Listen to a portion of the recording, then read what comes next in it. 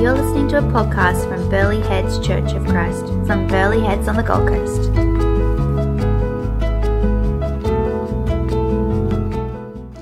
So, I heard this story. Barry Schwartz, I want to start with this story. He's an American psychologist, and he tells this story about going to buy, he's about 40, 50, and he hasn't bought a pair of jeans in a while, and he goes to buy a pair of jeans. And his old blue jeans have got some holes in it. He's worn them out. He's probably had them for about 30 years, and he's absolutely worn them. And so he bites the bullet and says, maybe I'm going to have to go get a new pair of jeans. And so he walks into a jeans store, and he's met with a lovely assistant. And she goes, how can I help you? And he says, I want to buy a pair of jeans.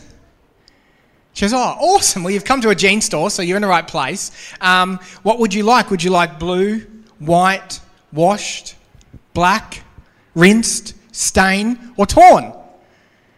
He goes, I just want a pair of jeans, probably blue. Just want a pair of jeans. And she goes, oh, great, but I will need to work out if it's going to be straight, thin, skinny, flare, boot cut, high rise, low rise, or medium rise, or a blend of those. He goes, I just want a pair of blue jeans. Anyway, an hour passes, and he walks out of the store with the most comfortable, amazing pair of jeans he has ever worn or owned. And as he's celebrating this achievement, this sadness hits him as he thinks about all the jean stores in the world and all the different varieties they must have. And he's sad to think that somewhere out there is probably a nicer pair of jeans. And so he's unable for that moment to enjoy that because he knows that somewhere out there, with all the choices, there is guaranteed to be another, even nicer pair of jeans. And it's meant to be a humorous story, but he tells it because Barry suggests, this leading psychologist in the field of choice and consumerism suggests that we are now, especially in the West, paralysed by our choices. On a deeper level, he says our anxiousness and worry only increases by the endless choice, consumerism, and illusion of control that we have here in the West. Read that one more time. This is Barry Schwartz's analysis or theory. Our anxiousness and worry only increases by the endless choice, consumerism, and illusion of more control. Great, interesting thought. Barry, not a new idea though, mate. If you see Barry, let him know it's not a new idea. In fact, 2,000 years ago, a man from a nowhere town, nothing good comes from Nazareth, I think they said, was the saying, who was born of nobodies, sat on the side of a hill and amongst other wisdom said this exact thing. He beat him by 2,000 years. And that is why, if you've been with us or you're thinking you're joining with us, that's what we're passionate about, this guy's teaching. Since last November, we've been going through Jesus' teaching, and we're in a part at the moment called Sermon on the Mount. This church, we actually believe he was more than just an awesome teacher, because he also did miracles that were seen and witnessed and written about. And then at the absolute, almost lunacy of that time, he says he was actually God. And what's he go and do?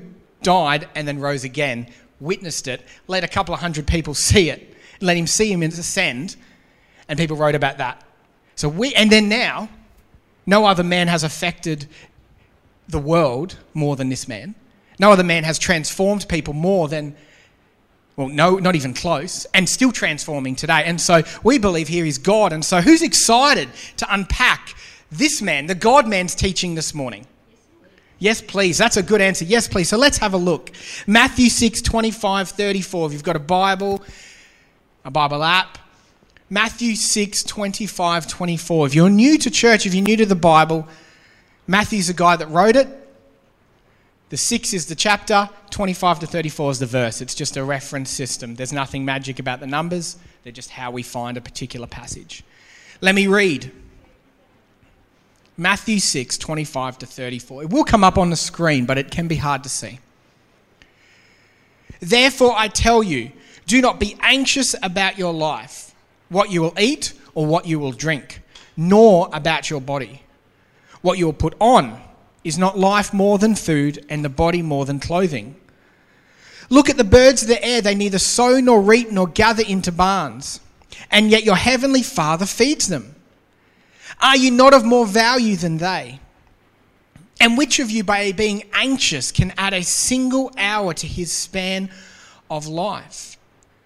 And why are you anxious about clothing? Consider the lilies of the field, how they grow. They neither toil nor spin. Yet I tell you, even Solomon in all of his glory was not arrayed like one of those. Solomon was a super rich guy, super fashionable, super wise.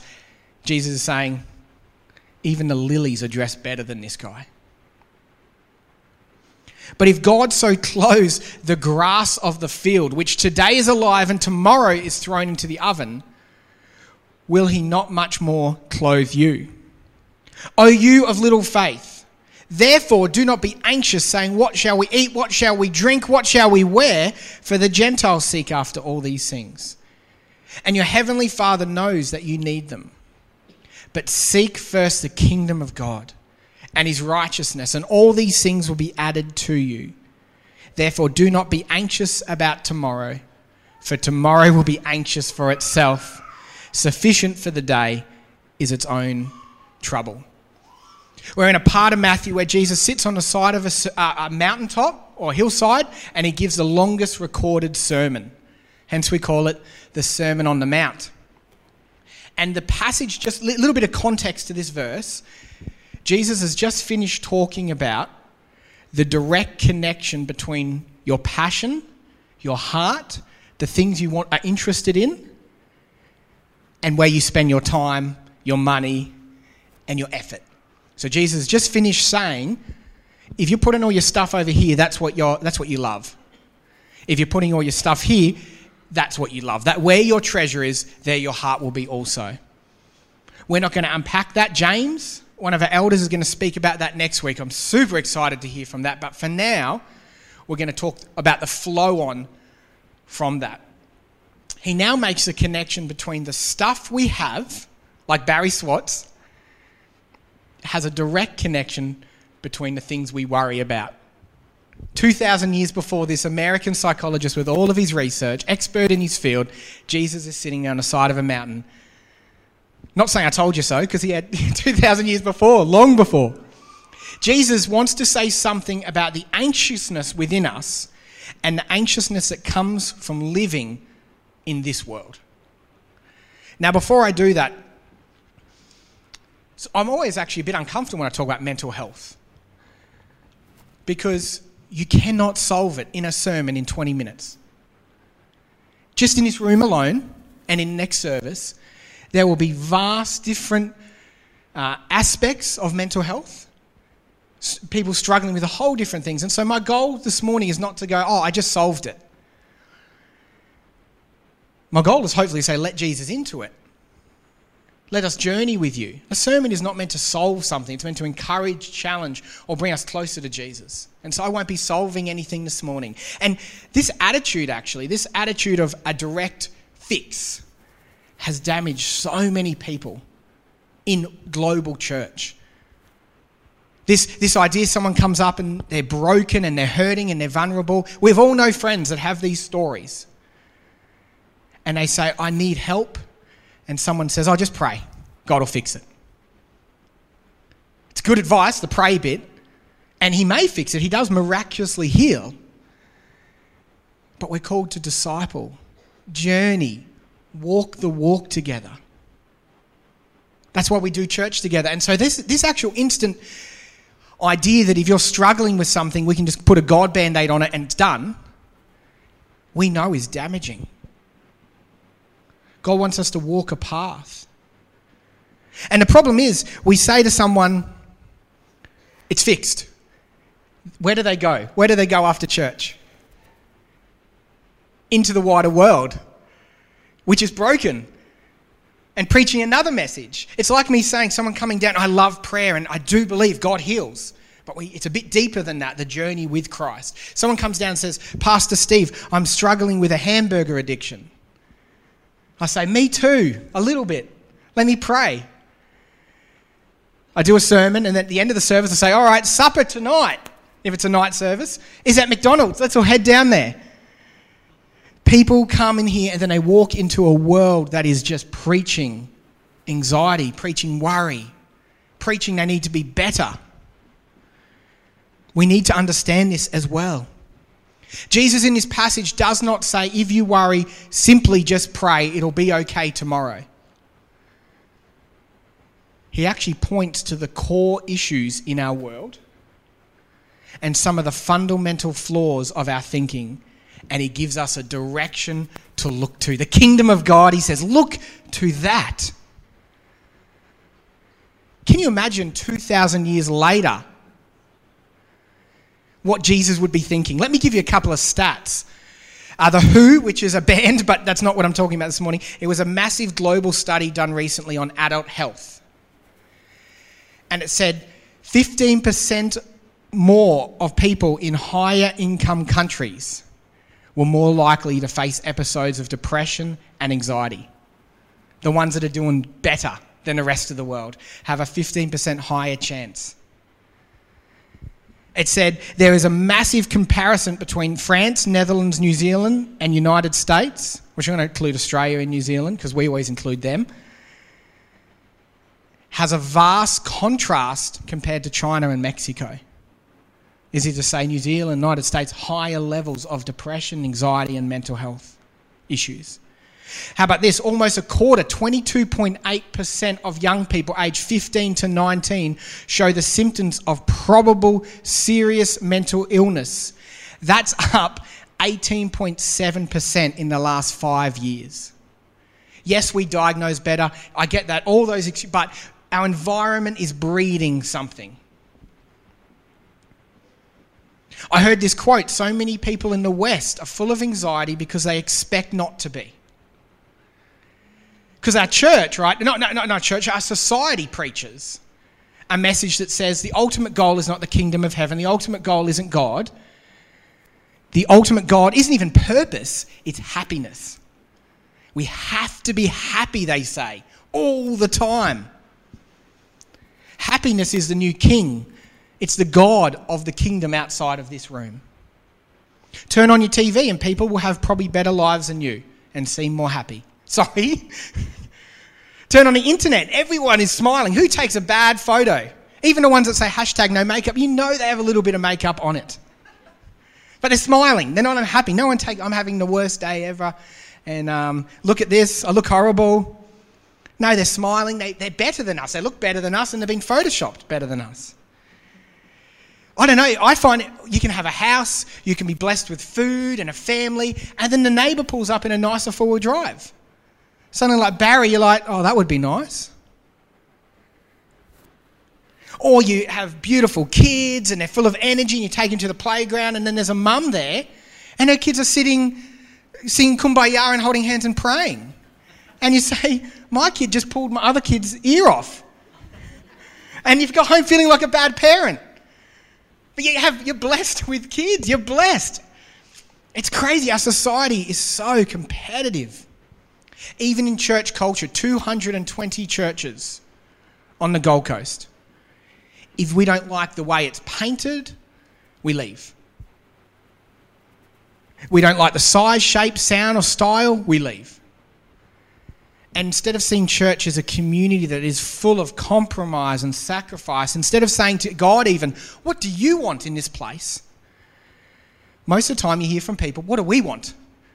What do I want? And that isn't a Burley church thing, that's an every church thing. What does God want? And so the research, and even more importantly, Jesus says, this train of thinking, this environment we live in isn't going to end well. And so he pinpoints, and that's what I want to do this morning, 3 things that we worry about, and he challenges us to let them go. Let me give you number 1. If you're taking notes, please Have a think about this, check my passages, meditate on this, use it in your quiet time, and have a think about what God might be saying to you through this. So first of all, he says, do not worry about the essentials of life. Therefore, I tell you, do not be anxious about your life, what you'll eat, what you'll drink, nor about your body. Let me just... Do not worry about food or drink. Of all the things he says do not worry about, I reckon that's a pretty good thing to worry about. That's the essentials of life. So it's almost a noble thing to worry about. But he says don't do it. We live in a society where that's not a massive worry for majority of us, but it is still a massive worry. We still have homelessness and we still have plenty of hungry people. Interesting point though, and this is kind of a side note that I found really interesting. Jesus doesn't directly say you will never be hungry. Doesn't actually say that. It's important. He doesn't ever say you'll never be hungry. And we know this is true because we do have people in our planet die of starvation that are being prayed for. It does happen. And so it's important. He doesn't actually say you won't be hungry because people get hungry. Christians get hungry. Interesting enough, he says, I have set this world up so even the birds have food. It's people, and I like this, it's just a side note, it's people who create barns. It's those that spin and toil. And as I thought about this, and go with me on this for a moment, society has meant farmers miss out now because of how cheaply they sell milk. Our consumeristic nature for meat means we do all types of things to animals. I'm a meat eater still. I'm just saying this is a fair comment. We mass produce. In some cases, famine and natural disasters are the case. But in a lot of places in the world, the reason people are hungry is corruption, greed, and war, right? We go ahead and we build our barns, yet the very thing we need grows on trees. Interesting point. Side note, another sermon for another time. But we're the ones messing this up. Jesus said, the saying it doesn't grow on trees, literally it does. There's enough food for the whole planet. Another sermon, interesting thought about building barns and building empire. The key, though, isn't the point Jesus is making directly. The key here is to not rely on food. Man does not live on bread alone, Jesus says, as he takes on Satan in the desert. We are to put our faith in God. Yes, we're allowed to eat. Yes, we should eat when we're hungry. Yes, the Heavenly Father set up the perfect system in the world that literally grows everything we need, and we've constantly destroyed it. And yes, he does. Let me just say this little side note. He does provide food. He does supernaturally provide. Has anyone read about George Mueller, the guy that started the orphanage? This is the other side of that. He, in line of what God was doing in the kingdom, he'd sit his orphans down at the table and a milk truck would crash outside, no one hurt, or the battery would stop and they'd bring milk in and go, anyone need this? And they'd be saying grace. Amazing man of faith. God does supernaturally provide food also. He just doesn't, that's not his promise here. His promise isn't about food. His promise is about him. God offers the living water. In fact, in John chapter 7, and I'm going to skip through the passage, so write this down if you're taking notes. John chapter 7, 37 to 39. Jesus comes into a festival. And I picture a festival, there's food trucks, there's drinking. We know there's food and wine. And he looks across at everyone indulging in food and wine. And he actually says this at a festival in John 7:37. I'll read his words. Whoever believes in me, as Scripture has said, rivers of living water will flow from within them. By this he meant the Spirit whom those who believed in were later to receive. The Spirit of God. Guys, I know you're indulging in those 6 different food trucks and the wine is on point. But just for a moment, realize that God is walking amongst you and he's offering the Spirit, the living water. His Spirit. If we have nothing else, Jesus says, we have that which is more than enough and no one can take it away. So my first point to counteract that is rest in God's living water. Number 2, don't worry about status. Do not worry about the essentials. Why be anxious about clothing, he says. Consider the lilies of the field, how they grow. The places you're seen, the clothes you wear, the things we own, the way people see us. God essentially says, who cares? Or he says, you probably care, but maybe not so much, guys. He then references flowers that exceed the most well-dressed person they could have thought of in history, Solomon. You see, as we remembered before, Jesus has paid a price. Jesus didn't just mean the act of crucifixion was finished when he said, it is finished. He meant, I've covered it all. All. Everything you think you need to do, it is covered. So you don't have the same job as your neighbour. The King of the universe doesn't see a difference. Your friend's Instagram is pumping and got so many more likes.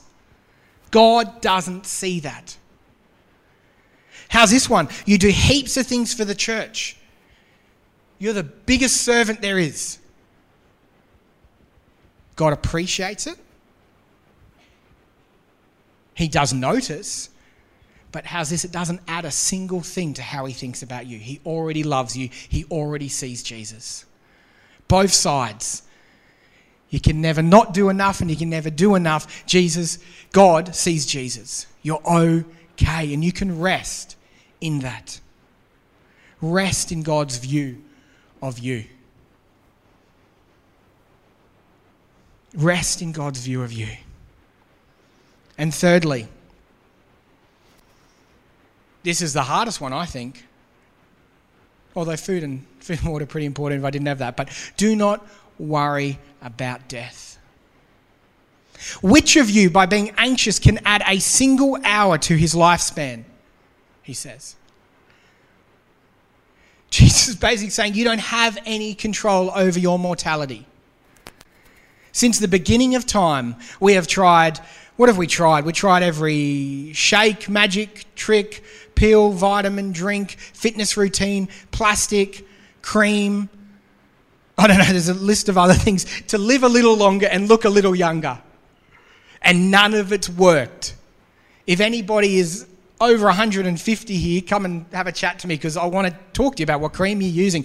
But once we accept we will die, once we accept we have no control in that area, once we realise that the whole universe is not centred around us, we don't have to be happy every second. In fact, that's impossible and unhealthy. And in that moment when we have a realistic realisation of who we are, at first it might feel a bit restrictive, but then upon meditation, upon prayer, you realise it's incredibly freeing. God's in control. He's good. He sees Jesus. He died for you. It's okay. It's going to be okay. And so we rest in God's eternal kingdom and plan. If we're hungry now, we won't be eternally. If we're tired now, we won't be eternally. If we're sick now, we won't be eternally. Rest in God's eternal kingdom and plan. And so lastly, what do we do with this? Do I just stand up here in a world and an environment that He's created to make you worry, that makes you feel like you're not enough, that when you're having that conversation about, me and Mez did it the other day, we had a conversation about something, Can't remember what it was. Let's pretend it was about Blue Pews. And then I turned on my Facebook and there was an ad for Blue Pews. The world, everything is marketing, telling us we need more, that we're not good enough, we're not as good as the person next to us, we're not as good as mother as that mother, we don't have as much as that guy, we don't do as much as that person, we're not as good as Christian as that person, we're not as perfect as a church as that church. Do I stand there knowing that that's what we walk into about 10 seconds after church and say, all right, let's pray. Let's pray. But let's do a little bit more. Let's cut this out of our lives.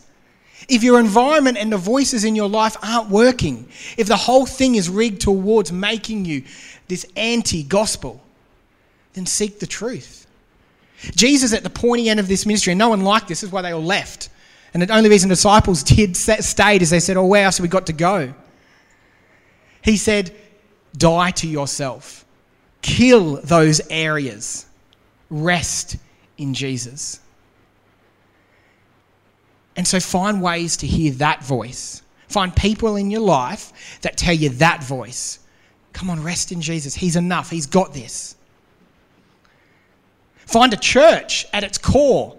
Who cares about the paint, the decoration, the chairs? At its core, you want a church that tells you that story. That God's view of you is enough. That you are enough. That it is finished. That through accepting Jesus and following him, you can be free of the anxiousness and consumeristic, death-breeding mindset of our world.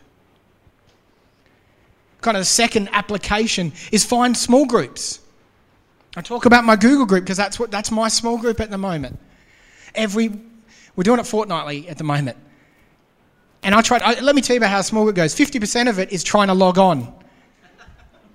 The other 20%, and I'm going to get my maths wrong here, is like us trying to understand each other. 4% of it might be Mez telling me not to preach them. Settle down, you're getting excited. And then but I don't know, what am I up to somehow? Come on, mate. 34%. Maybe 34% of it is the group saying to each other, your kid's behaviour, your kid's sleep routine, your busyness, your stressful job, they don't define us. Jesus does. And I need that. I'll sacrifice the internet, the conversations, the everything for about 2% of a mid-weekly reminder that Jesus is the centre of our universe and Jesus is enough. That's what it's about. That's what it's about. If you're in a small group, a young adult small group, and 80% of it is eating food, but 2% of it is that, fantastic. That's what it's at the core. Jesus, you are enough. And I need that during the week. I so badly need that during the week. And lastly, if it's not working, if you're the guy with a hamburger addiction going to McDonald's just because you like the decoration, don't keep doing the same things. If social media isn't working, it's okay, you can delete it. If TV is telling you a counter gospel, then unplug it. If your business is just about building wealth to be consumed and keep you secure in this lifetime with no kingdom view at all, then seriously, maybe it's time to quit. If the amount of money you make is trapping you, I'm not saying that's evil, but if it's trapping you, Jesus tells, no problem telling the guy, then give it away. There's giving cards at the back if you feel led today, that's fine. Give it away. That would help with the playground. But more than that, if it's trapping you, then give it away. Cut it off. Die to it. And then rest. Breathe out. And enjoy the day the Lord has made. Saturate your life. And I'm not saying not block your life out. I'm going to ask the band to come up now. And Anne's going to share a pretty personal story and a pretty personal song. And it's just perfect way to finish today. Can I invite them up now? Today is the second anniversary of my friend Lisa's death. Lisa passed away on her 44th birthday. She would have been 46 today. Lisa was a Christian from her teenage years. As she got involved with boys and partying in her early 20s, Lisa forgot all about Jesus, instead focusing on earthly pleasures. When Lisa was 40, she found out she had stage 4 cancer of her bowel. Her chances of survival were slim. Lisa endured many operations and treatments. She hoped that a cure would be found before her time was up.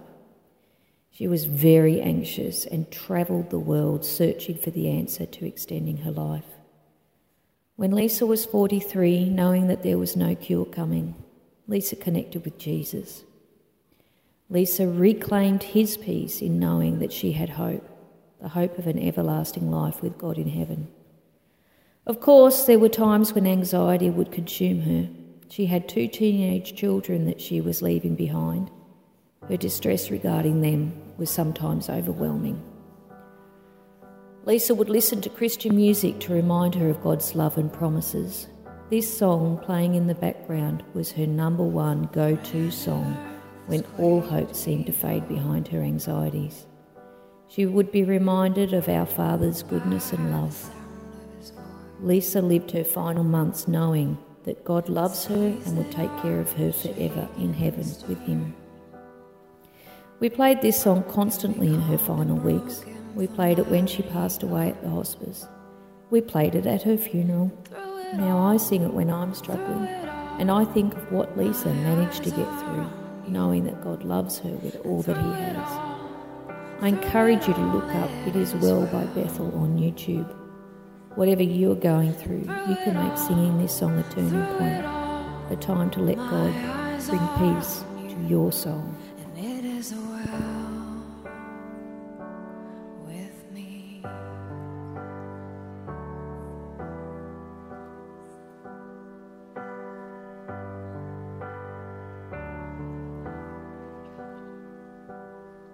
And far be it from me to not believe,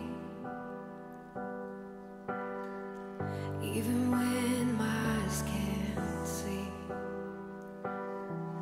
And this mountain that's in front of me will be thrown into the midst of the sea. And through it all, my eyes are on you. And through it all, it is well. And through it all, my eyes are on you, and it is well. It is well. So let go, my soul, and trust in him. The waves and wind still know his name. So let go, my soul, and trust in him. The waves and wind still know his name. So let go, my soul, and trust in him. The waves and wind still know his name. The waves and wind still know his name.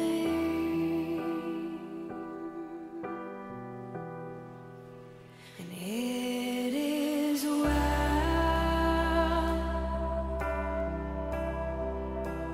with my soul. Sing it out. It is well